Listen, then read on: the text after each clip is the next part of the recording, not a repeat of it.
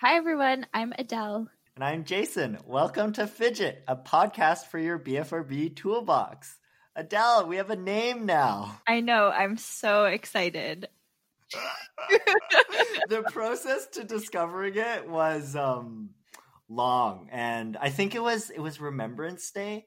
And just in the middle of the day, I get these, you know how on Facebook you can set those like memo, like they're like limited to 1 minute, voice clips. I just got 8 of them. Because I was walking around. It was a holiday, and I was walking around, and I had been editing the podcast all day because it took me like 6 hours to edit the first episode. Because gotta learn how to edit. Gotta learn. Yeah, and so I had brilliant ideas with setting the one was I think we played around this like repeat on repeat, and then we had like 4 voicemail clips back and forth of like on repeat on repeat on repeat, because I was like, I really like the idea of on repeat. Then it's like, wait, that's not what I meant to say. On repeat. Anyways, it was complicated. But then I guess we sort of settled on Fidget. And I think for me, it's sort of like, it speaks to like a coping mechanism. We were talking about, different strategies of support, and like fidget spinners, fidget toys, sort of came up. And so I think maybe that's what we want our podcast is as well, is it's a tool, it's a bit of a support resource for people with BFRBs. In the same way a toy is a support. So yeah, we were talking about a lot of different things. We didn't want to go too far into one BFRB over the other because we didn't want any favoritism. And so that was part of the consideration as well. Fidget, like a lot of different people can use fidget toys, whether that's someone with a BFRB or not, or other like reasons to use a fidget toy. So I like that aspect of it. Also, it's a fun word, as Jason said. Onomatopoetic. Yes. Actually, you know what, Jason? I've realized that you have named all of the things that we have so far in the podcast or the first episode, but you know what? I think that I contribute to the ideation process. It's just I always go a little too far into abstraction to pull it back to something that makes sense. So I feel like it's been a good teamwork process so far. I'm not keeping score, so I was thinking about that yesterday. Yeah, it's like, okay, that'll work out. We'll get there. We'll get there. We'll work. I'll try to name this episode. So fidget, I think, it's a fun word. It's evocative, and I think something that we talked about in our our brainstorming of kind of our goals for the podcast is something that's a little light and fun. Would I dare hazard to say fun? Because I think we're fun. My mom says I'm fun. Yeah, my mom thinks we're funny. So. Yes, thanks, Cheryl.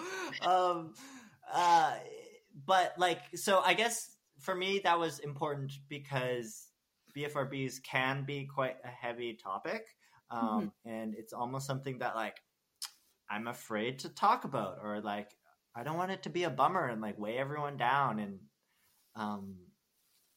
it's striking that balance of it's important, but it doesn't necessarily need to be serious. Like I think we could have fun with it, but at the same time it recognizes its importance with us while not having to be serious. And Adele, you were sort of mentioning other podcasts that there's maybe like they take a clinical approach or a scientific approach or a well-researched approach. I will say this, moving forward, this podcast will not be well-researched. So if you want that, you never know. If you want that, there are other better podcasts out there for you. Different. I think that's what kind of, what we can bring is something different, and a lightness, something that, like starting that conversation and making it a conversation that you want to have, and having it in a way that's not just so heavy all the time. Yeah. And I've been also thinking of fidget as, so using that fidget toy analogy of it's one thing in my toolbox for BFRB, as in there's so many different coping mechanisms that I have explored over this journey, these years of experiencing BFRB. And each one sort of has its pros and cons, and I'll use it at different times. And I guess to me, that's important, to the idea that there's not just one silver bullet of, okay, now it's gone and I never have to worry about it again. It's just like a whole bunch of different tools, and hopefully the conversations that we have can be one of the helpful items that you carry with you in your BFRB journey. Yeah, that's so nice. Yeah. Okay, cool. Should we start every episode with a fun fact? Well, that's the thing that we have to research ahead of time. But like, I think I heard a fact, but I don't remember which number it is. But apparently there's like a fairly high percentage of people who have a BFRB. And I don't know. I think it's maybe 7%, but I wouldn't quote myself on that. I heard like 10, if not 1 in 10. 1 in 10. That sounds good. I mean, it sounds reasonable. I think definitely more people have BFRBs than they even know. Like the self-diagnosis is quite low. Yeah. And like, honestly, the more and more I've talked about BFRBs and the more I've learned about it, it's just like, honestly, everyone kind of has some, like, everyone's on the spectrum, right? Like, I think, grinding your teeth is quite common, and I don't think... Is that a BFRB? I think so. It's just... Oh my gosh. What do you think? I grind my teeth a lot. In fact, I learned that I was at the dentist yesterday, and I learned that me grinding my teeth is actually accentuating the jaw problems that I have, because it was actually really interesting. I never thought about it this way, but the dentist was saying how your jaws are like an elastic, where if you're constantly pulling on it, it will start to get looser over time. And so he was like, you have very loose jaws. And I was like, that's so weird. Okay. See, now these are the fun facts that we want. Loose jaws. That's a thing. It's a thing. And I was like, is there anything I can do? And he was like, no, that's just who you are. And I was like, okay. I mean, what do you think? Do you think grinding your teeth is a BFRB? Well, I don't know, because I think grinding my teeth, I equate it more with... that's a good question. To me, in my head, it's more in the category of like getting a stomach ache when I feel nervous. It's like a physiological response. But at the same time, like, where does... I guess my BFRB is usually very... like, I focus a lot of attention on it. It's very conscious, but for some people it's not. It's unconscious. Or no. Man, okay, maybe we should have recorded a Thursday. I can't talk today. But like, people have different levels of awareness is what I'm trying to say when they are experiencing their BFRBs. Yeah, I don't know. What do you think? Why do you think it's a BFRB? I mean, I put it under the umbrella. Like, for me, when I first started scratching my hands, I don't think I was conscious of it at all. And like, it would happen while I was asleep. Like, I would just wake up and like my sheets would be bloody. and I just like Wow. wouldn't understand my hands and like why. Like I didn't even put two and two together that like I was doing it to myself. First I thought like, oh, my hands are like dry and they're cracking, but no, it was just like at night I'm just kind of like churning away, and then I'm like, oh, okay, I'm doing this to myself. Whoa. I don't think you've ever described that to me.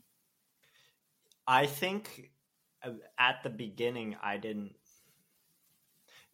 So I was re-listening to our pilot episode, and you talked about how you didn't know when you first started either, and like how that was interesting to you because it was such a like, I mean, it's just a significant part of your life, and you don't even remember how it started. And I think similar for me, like I can't pinpoint a day like on the calendar where it's like September 1st, 2012. It just sort of, you know, my bubble of awareness, it just kind of like came in one day, and then I think once I started noticing it and putting two and two together. Have you heard about that like Volkswagen Beetle principle? I think that's what like they the call punch buggy principle. Yeah, the punch. But it's like once you know what they're called, you see them everywhere. Oh. Or it's like Oh. It's like when you learn a new word. See them everywhere. When you learn a new word, then you start seeing it everywhere. Yeah, and then it's like, I just learned that word yesterday. Like, no, actually, people have been using that word your entire life. It's just it has never entered your like sphere of consciousness.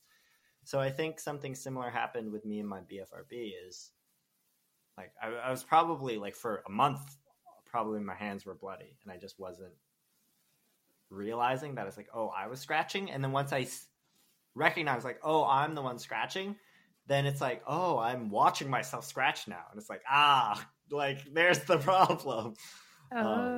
Interesting. Yeah, what do you think? Yeah, well, I'm trying to remember.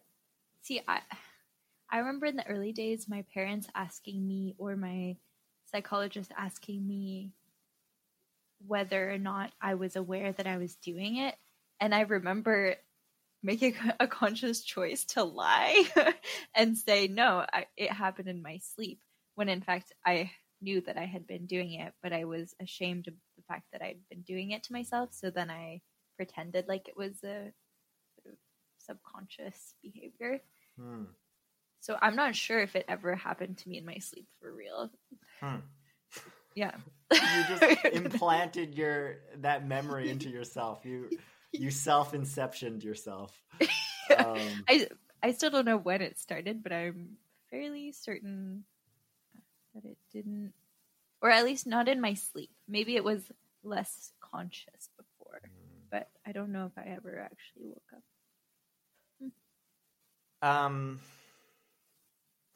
I guess I think grinding your teeth is stress related. Would you agree with that? Yes, absolutely. Yeah, and I guess it is like an action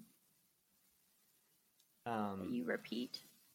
I was chatting with somebody, and they were saying at the beginning of COVID, they were grinding their teeth so much in their sleep that their like jaw locked up, and had to go to like a physio and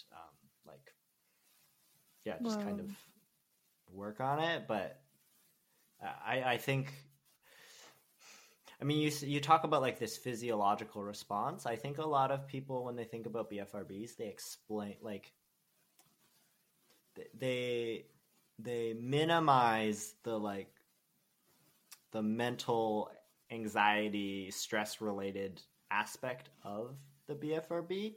And I think that's quite harmful, honestly. Like when a lot of people see my hands, they're like, oh, Jason, like I've, a lotion, like just keep on putting the lotion and trust that it'll be better. And if, that's kind of the narrative that like, that's all you need to do. And you don't need to, tackle the fact that you're a perfectionist or you're, you're working too much or, like if you don't have, like, I think, yeah, I mean, I definitely, in me learning more about BFRBs, that's the conversation I'm trying to have more and more with people. It's just like, oh, like, are you stressed out? Like, And I think having more permission to ask those questions in the same way, we want to talk, we want to say like, oh, how's your BFRB this week? I think for me, with COVID, I think that's also given us a good opportunity to be like, oh, like mental health check-in. Like, how are you doing vis-a-vis COVID? I think that's a really kind of like benefit of COVID, to not be stigmatized to have that conversation, because like it's on everyone's mind now. Yeah, it's true. I've noticed that in a few conversations recently where I felt more comfortable asking the other people, like I straight out asked them how they were coping with COVID. And these were people that I maybe have not had mental health conversations with, as you're saying right now. And it kind of took me by surprise. I wasn't planning to ask them, but it sort of felt like a very natural, it almost feels like to not acknowledge it these days is weird, because it's, someone that I haven't seen or spoken to in months. And if I don't acknowledge that shared experience, all of a sudden the context, it just doesn't make sense, I guess. So I think that's an interesting point, that it's reducing the stigma around these conversations. But that's super interesting about the grinding teeth.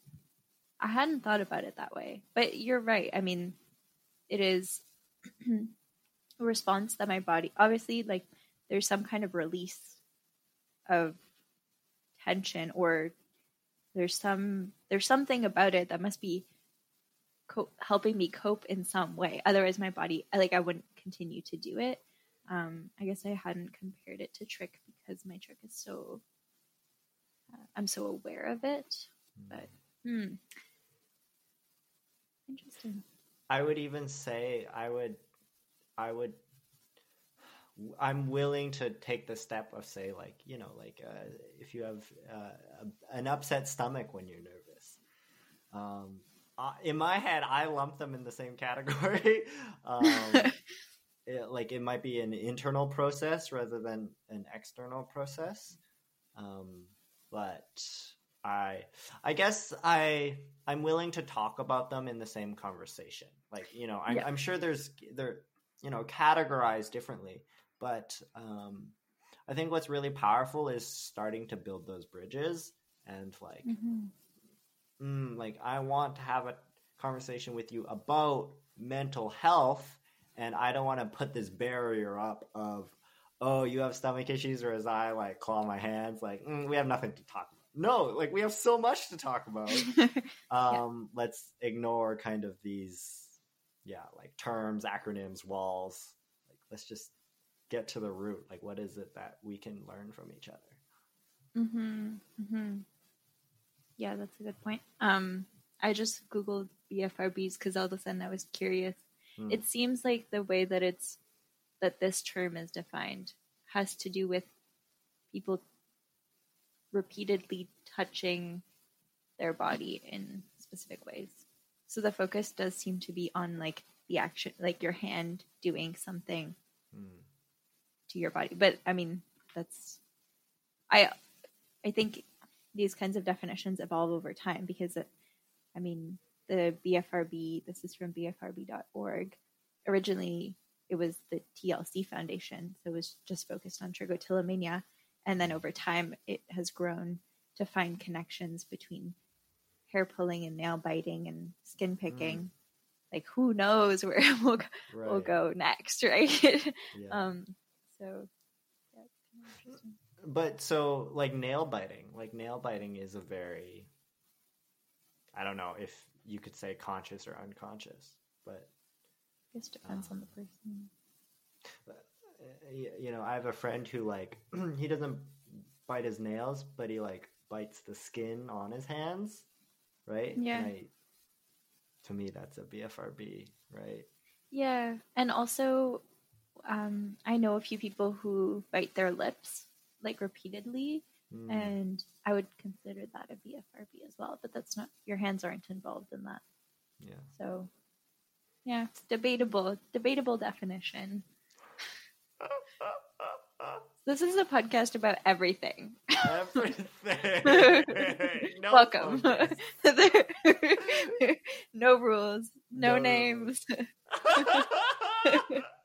No, well, and I think, some of these labels are useful to describe a shared experience, but I agree that no need to unnecessarily separate them, separate the experiences from each other.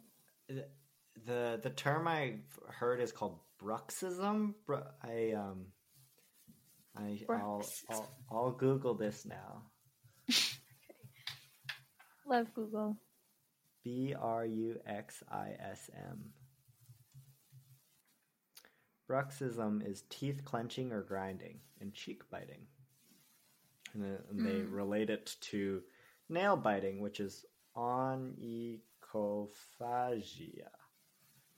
So many things that we do. Yeah, and the other thing I was just going through in my head is whether I would define them differently because one of them is more visual than the other. But then I thought about that, and I mean, there's definitely no visual component to the teeth clenching for me because I can't see what's happening, and that hasn't been a trigger. But when it comes to trichotillomania, the feeling of pulling my hair out is sometimes much stronger, or that's much more important to the experience sometimes than the visual.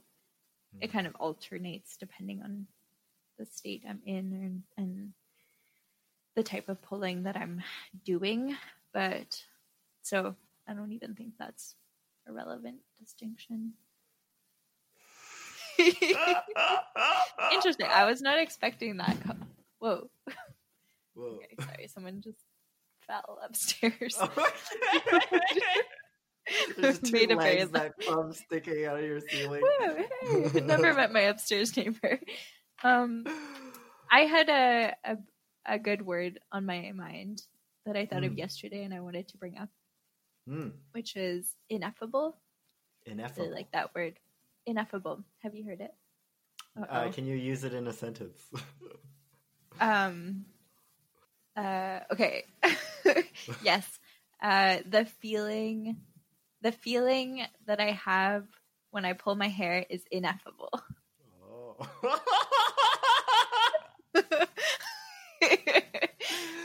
Okay, I can try to give you a better example. Or, I mean, this is just... Can you hear them vacuuming upstairs? No, I can't. Okay. Good. I would tell you... Okay. I would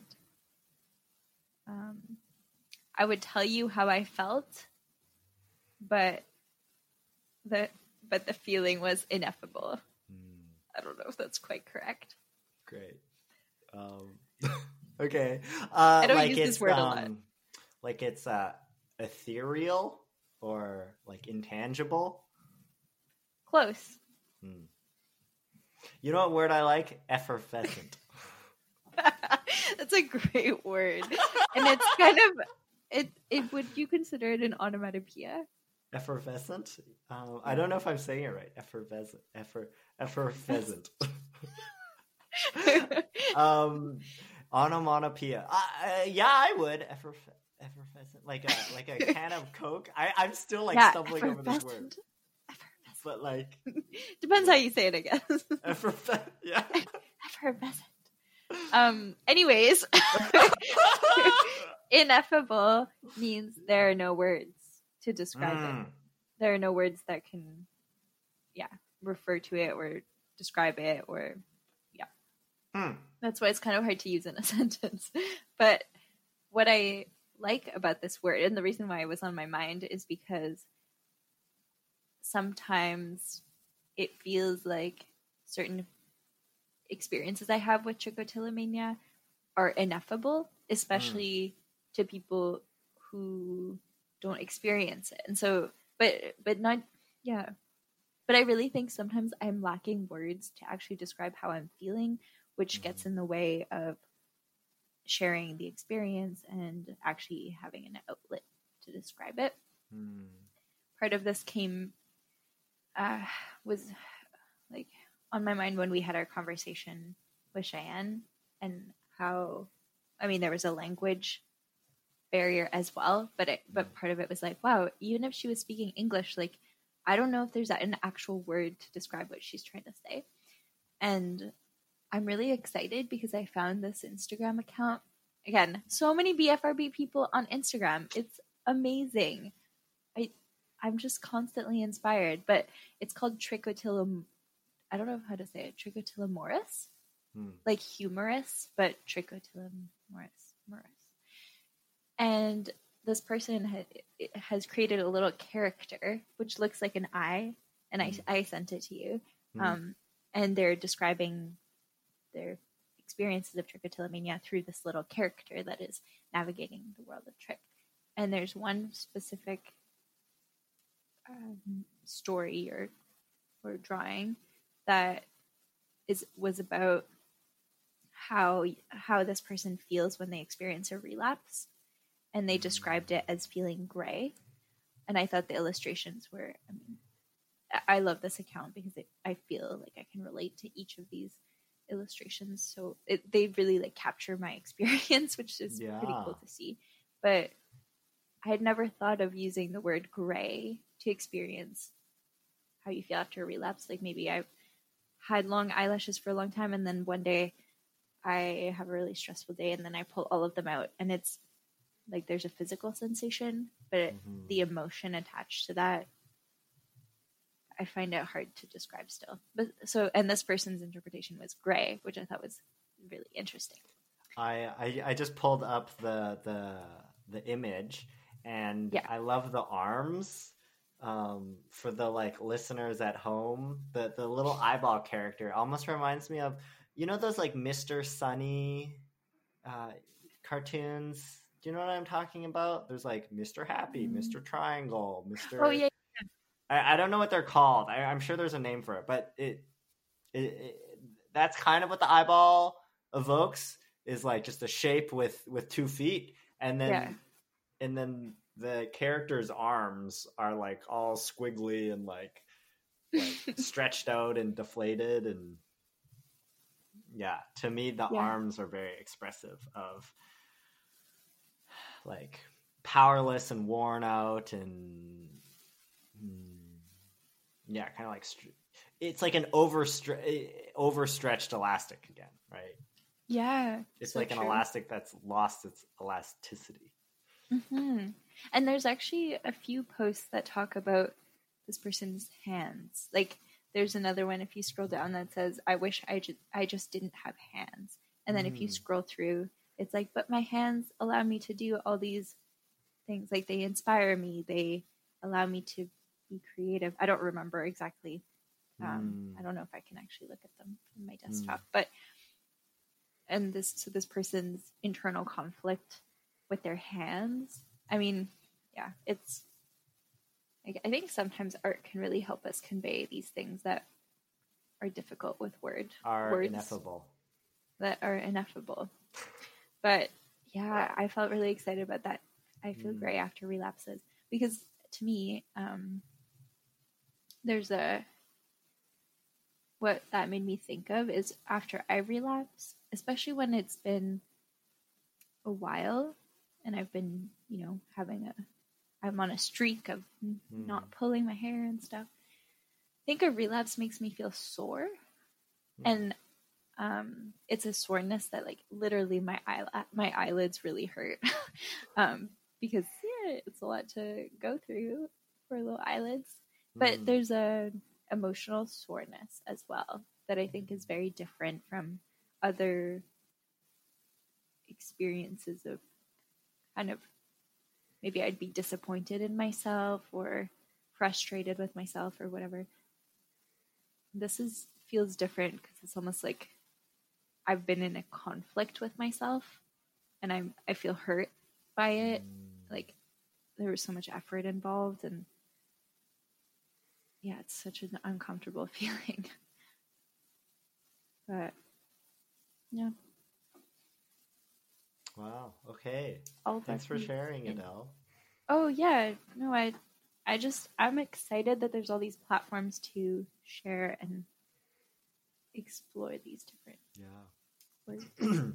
There were so many points that I wanted to bring up in that. One was I'll work backwards because maybe Okay. that's the right approach. I think you talk about hand, or one of the Tiller's posts talks about hands and how, you know, sometimes you wish you didn't have hands, but at the same time, hands, like, they provide so much. I you know, definitely also feel that, like, just being so frustrated with and being, like, almost afraid of my own hands, like how much damage they can cause. And that, like, I think that's a relationship with my BFRB in general, is like being afraid of kind of the raw power that it has, of, like, in some instances I can harness that to be my strength. And maybe I'm thinking, like, okay, I think my BFRB and my anxiety is related to, like, planning. Like, all, you know, say, I think we started this call, I was talking about this work meeting that I was quite proud of today, because I did a lot of work to plan for it. I, you know, prepared this agenda. I kind of fleshed out my different talking points on some of the, like, more contentious issues. I had, like, a prep meeting before the meeting actually started to be like, hey, just as a heads up, I'm going to talk about this in the meeting. And, like, you know, we kind of, like, had the conversation before the meeting in front of 20 people. We just had it one-on-one, and, you know, we kind of workshop some ideas. Anyways, planning process. That, you know, I think one of my desires to plan is this idea of, like, ooh, I want an efficient meeting, you know? And I think I care a lot about making sure things run smoothly. But that also makes me anxious. I have some anxiety associated with meetings that don't run smoothly, right? So I think one of my strengths is to plan and anticipate and, you know, kind of do my best to make it go smoothly. But also there's, like, a certain element of, I can't predict everything. I can't control everything. I can't make everything go smoothly. Life is not smooth. But it is one of my strengths to smooth. So it's like, when do I, like, stop myself and, like, let go? Because all I've ever learned, I've trained to just, you know, this is what you should be doing. This is how I should be doing it. So it's like, one of my biggest strengths also is a weakness of mine. Yeah. So, it is a little complicated with, like, me. How can I continue to, like, how can I take the parts of myself that I like without maybe some of the anxiety associated with it? And I think that was a question I was asking myself for a long time, but I guess maybe now more taking a step back from that is, like, you know, Jason, I can't change myself. I'm going to have strengths. I'm going to have weaknesses regardless. It's not about eliminating all my weaknesses. It's just, like, sort of accepting and, like, knowing what your weaknesses are. Just the awareness of potentially what is your strength and what is your weakness allows me to act in a way where I can either manage it or, like, utilize those things. So yeah. I think really that's kind of, my journey with my BFRB is, you know, we've talked about this in the past. So it's not an exercise of, like, trying to remove the BFRB like a surgeon and, like, cut this part of our life out. It's, you know, that this is just a part of me, the entirety of me, and you can't remove it. It's just learning what it is and accepting it and learning how to use it, right? That's really interesting. There are a couple things there. One is that I totally feel my strengths are also my weaknesses, because that's how I feel about my perfectionism sometimes, where I feel like it's been a huge asset in a lot of ways of I will not stop until I am reaching my standards for myself, or, you know, when I was going to school and completing an assignment or something, like I will keep working until it is good enough. And I don't know if it's possible to reach perfection, but that's definitely what I have strived for. And then at the same time, a huge source of anxiety and a level of focus on certain things that just wasn't worth it in hindsight, and used up my time in a way that, if I wasn't sort of driven by this perfectionism, I'm not sure I would choose to spend that much energy on it. But then what you said about you can't cut the BFRB out of your life, that's interesting because it came up as a conversation point actually last week.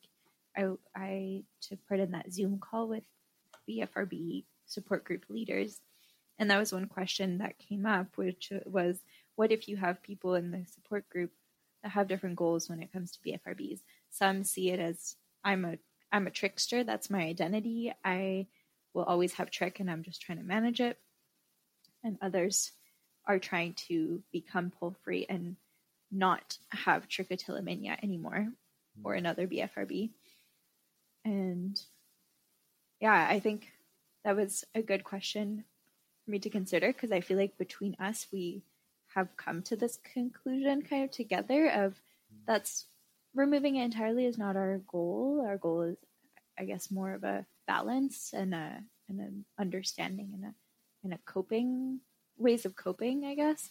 But for some people, that is their goal, and so it just reminded me of that. And maybe that's okay for them if it works for them. For me, I find that stressful to think about. That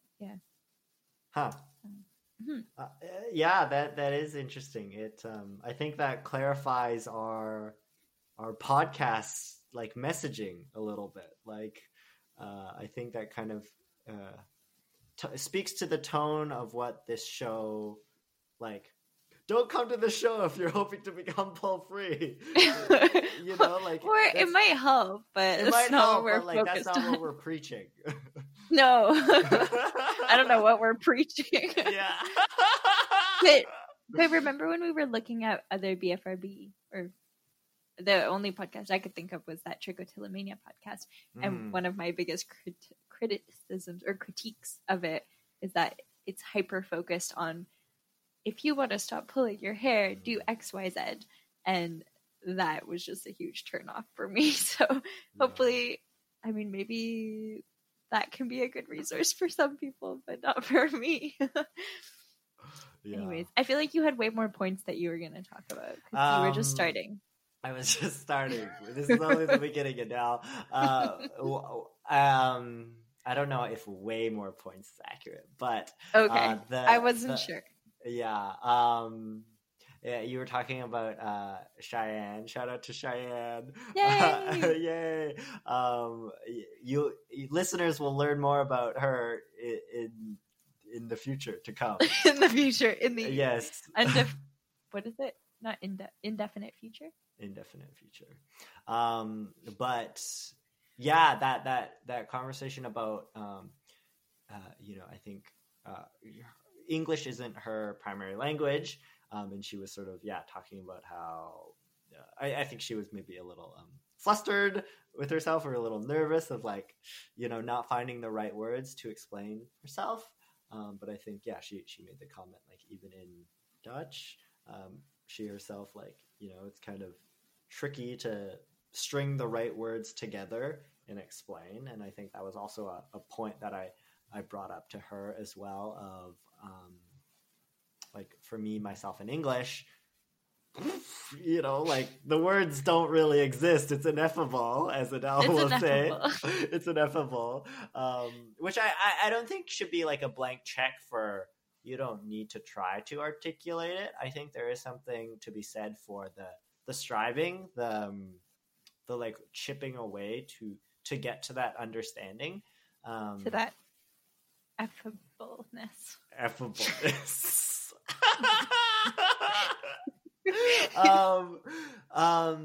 It's I think understanding comes in the process. Something that I try, like one of my, I guess, just philosophies for life in general is always seek to understand, never seek to change. And I think that's the same approach that I've taken to my BFRB, right? Like, and that's what we were just talking about, of like not seeking to change as in become pull free or just remove it entirely. Or I'm not seeking to change myself to become a person I'm not. I'm just seeking to understand myself. I'm just seeking to understand what my BFRB is. Right. So and finding the language, I think finding the language piece first is that seeking to understand. And like, I think it's still a worthy cause to try to put words to something that's ineffable, even if it's truly ineffable. Like, I think it's still... Is anything truly ineffable, though? Like, what a good question. Maybe like if you work hard enough, like... maybe one day we will have like, we just need to come up with these words. And that's why we got to create new words, like effable. Well, I think I'm trying to find the quote. I don't have it exactly in front of me, but it's this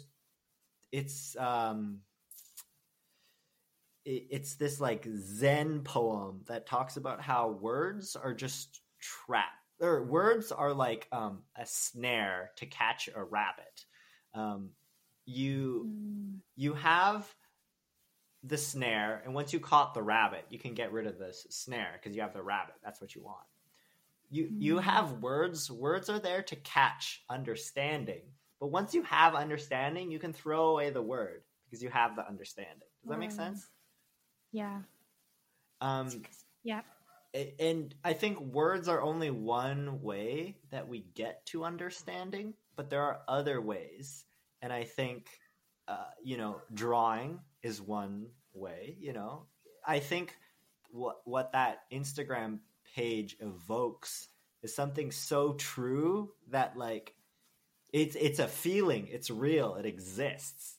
Maybe you don't necessarily have the words for it to describe the feeling, but the image is there to capture the feeling.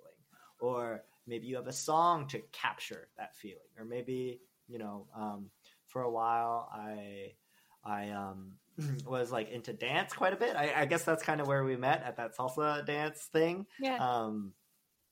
And for me, dance was really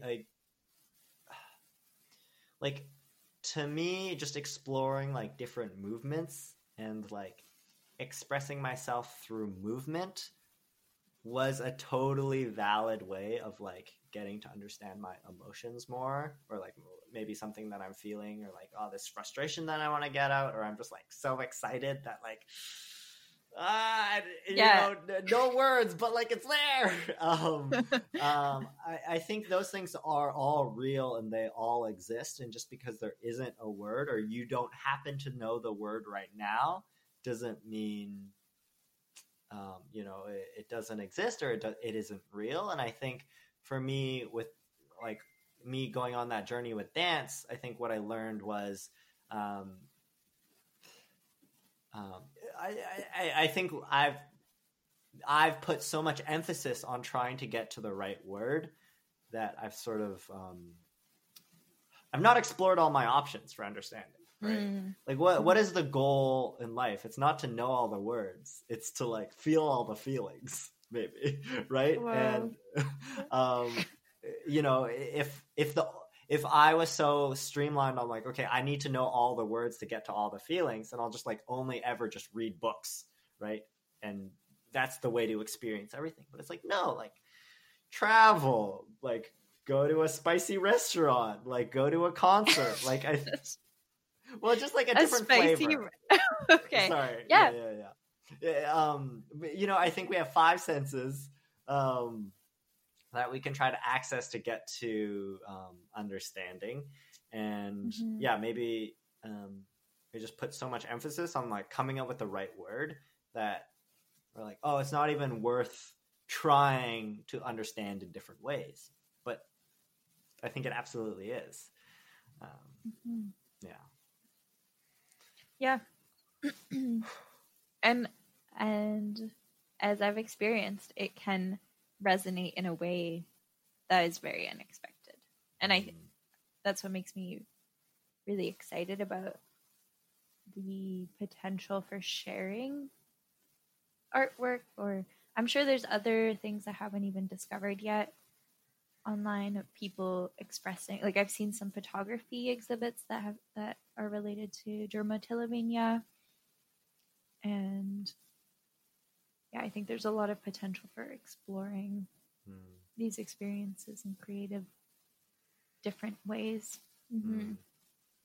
That's so exciting. Another thought that came up while I was talking, even though I was just bashing words for the last 5 minutes, at the same time, so one of Cheyenne's, her request for us was to come up with a little clip, a little blurb, to just talk about our BFRB experience. So I mean, listeners, watch out for that project in the near future also.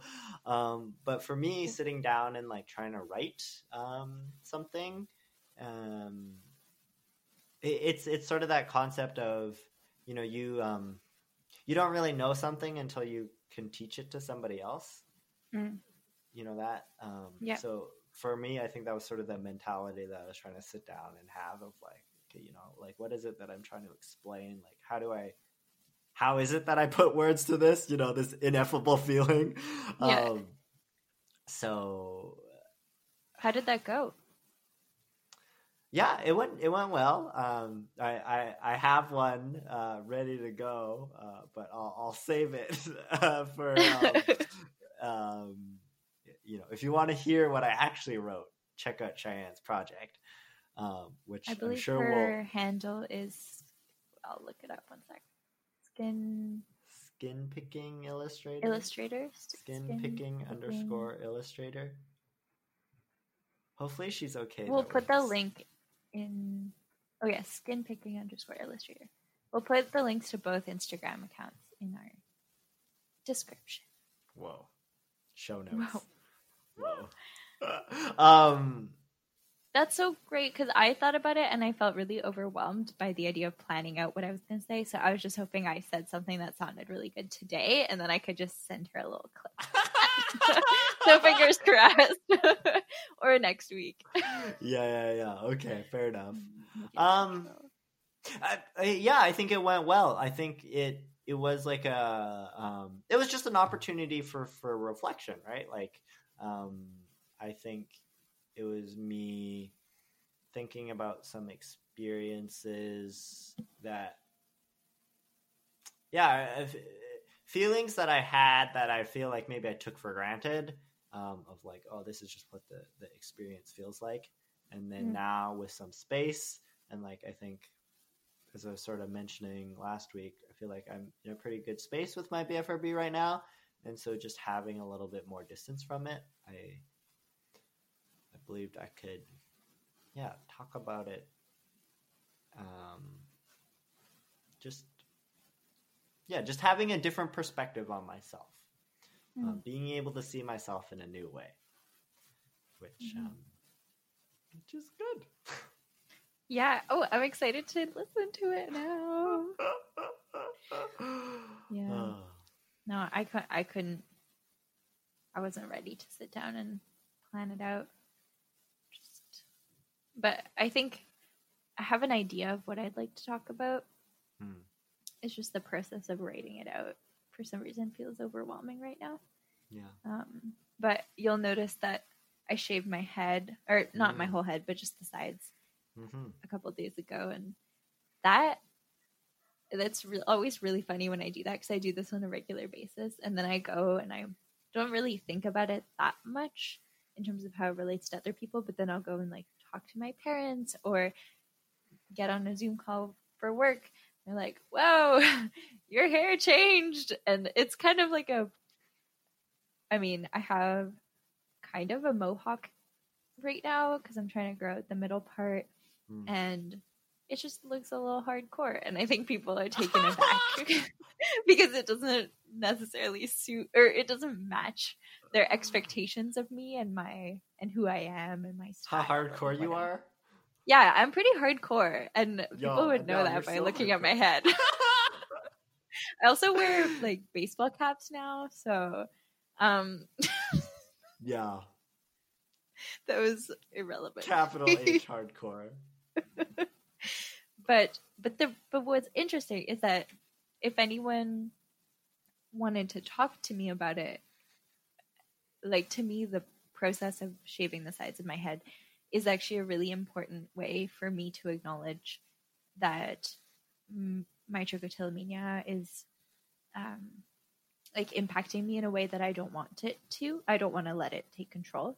And the reason for that is because when my hair grows back, I always have these two bald spots that are like, it's actually perfect. They're so symmetrical, and they're on the sides of my head. And it's right at this line here where like there is a way for me to shave the sides of my head, and it looks somewhat like I planned it, and leave the middle.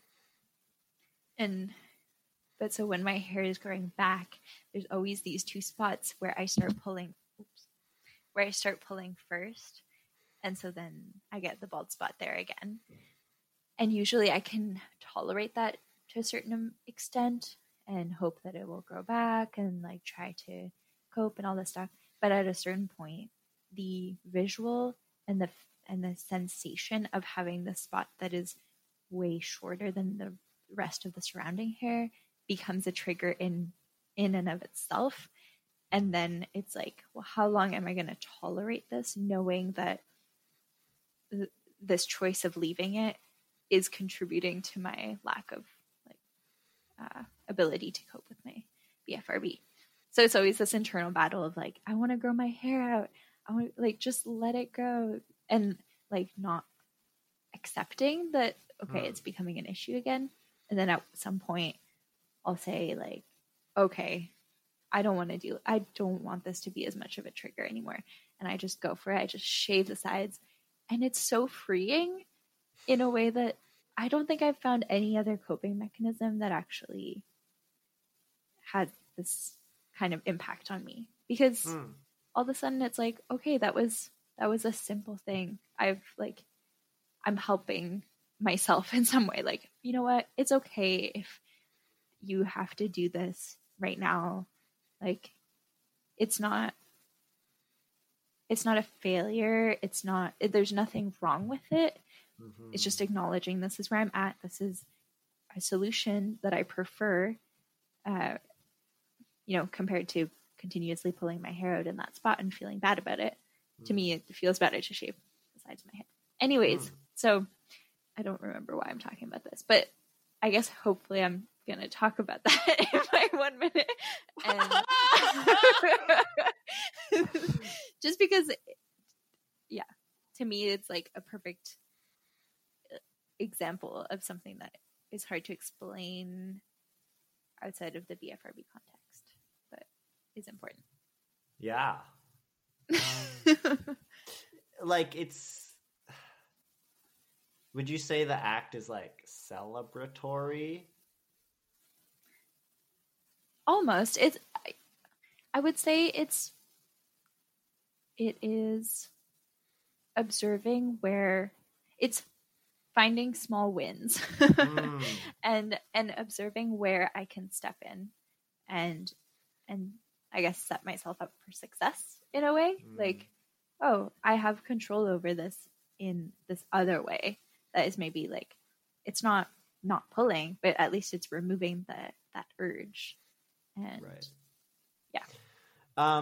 I don't know if this is exposing how like unwoke I am or whatever, but the way you were talking about it, it almost reminded me of like, again, forgive me for not knowing the waves of feminism and like, there's the suffragette movement and then the second wave, third wave. I don't know, but like, I think like at one point I feel like bra burning was an important part and symbol of feminism, of like liberation, and like, oh, we're not gonna wear these things that like men expect us to wear, and like we need to free ourselves.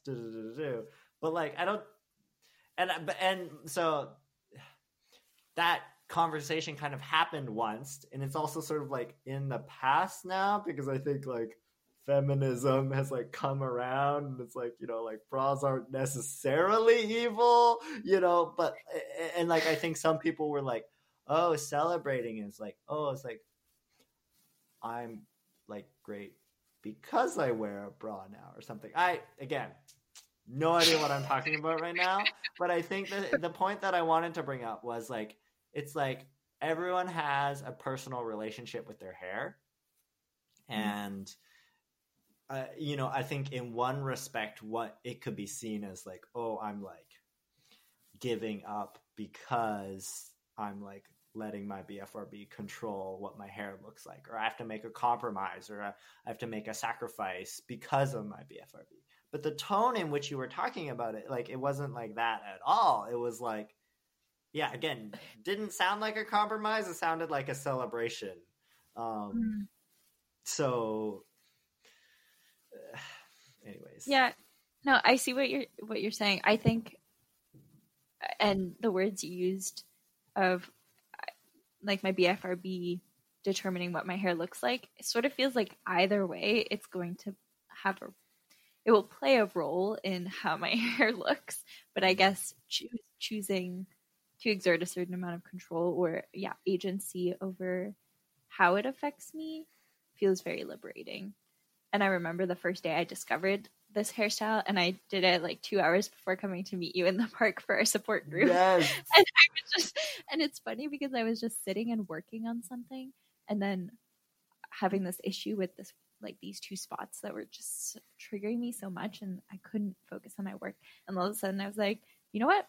We're done with this. And I just like went to the bathroom and just shaved the side, and there was almost no thought to it. It was like, oh, okay, this is what I needed to do. And I've been sort of maintaining that for a while. Yeah, so whatever works, I guess. Yeah. That's great. It's not exactly how I want it to look. Like I do eventually want to have long hair, but I think I've found an interim, a way that I can transition into what I actually want to look like one day. For now, I think it looks great. Hardcore. Thank you. I'm gonna get into heavy metal now too, so you know what? It fits my lifestyle.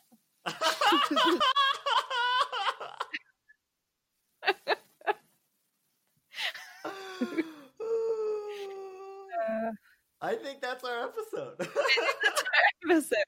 Stay tuned for more great fun. Yeah. Yeah. Okay. Great. Thanks, everyone. Should we have like a formal wrap up? Like, are we supposed to like? Oh yeah. So we're gonna put links in the description for anything that we remember to do, and then if you have any questions, you can email us at fidgetpodcast@gmail.com. We check it. Right, Jason? Yeah, it gets forwarded to my personal email, I think. Oh, there you go. Okay, so email Jason. Yeah. And feel free to share this with your friends. We're so excited by how many people have already listened, and have given us good feedback. And I wanted to give a shout out to the BFRB.org TLC community leaders, because they welcomed me at their meeting last week and were very supportive of the podcast and have been sharing it. So thank you for that. Really appreciate it. Okay. Great. Okay, awesome. I think we can wrap up. Yeah. A new episode next month. See you guys then. See you then. Yay.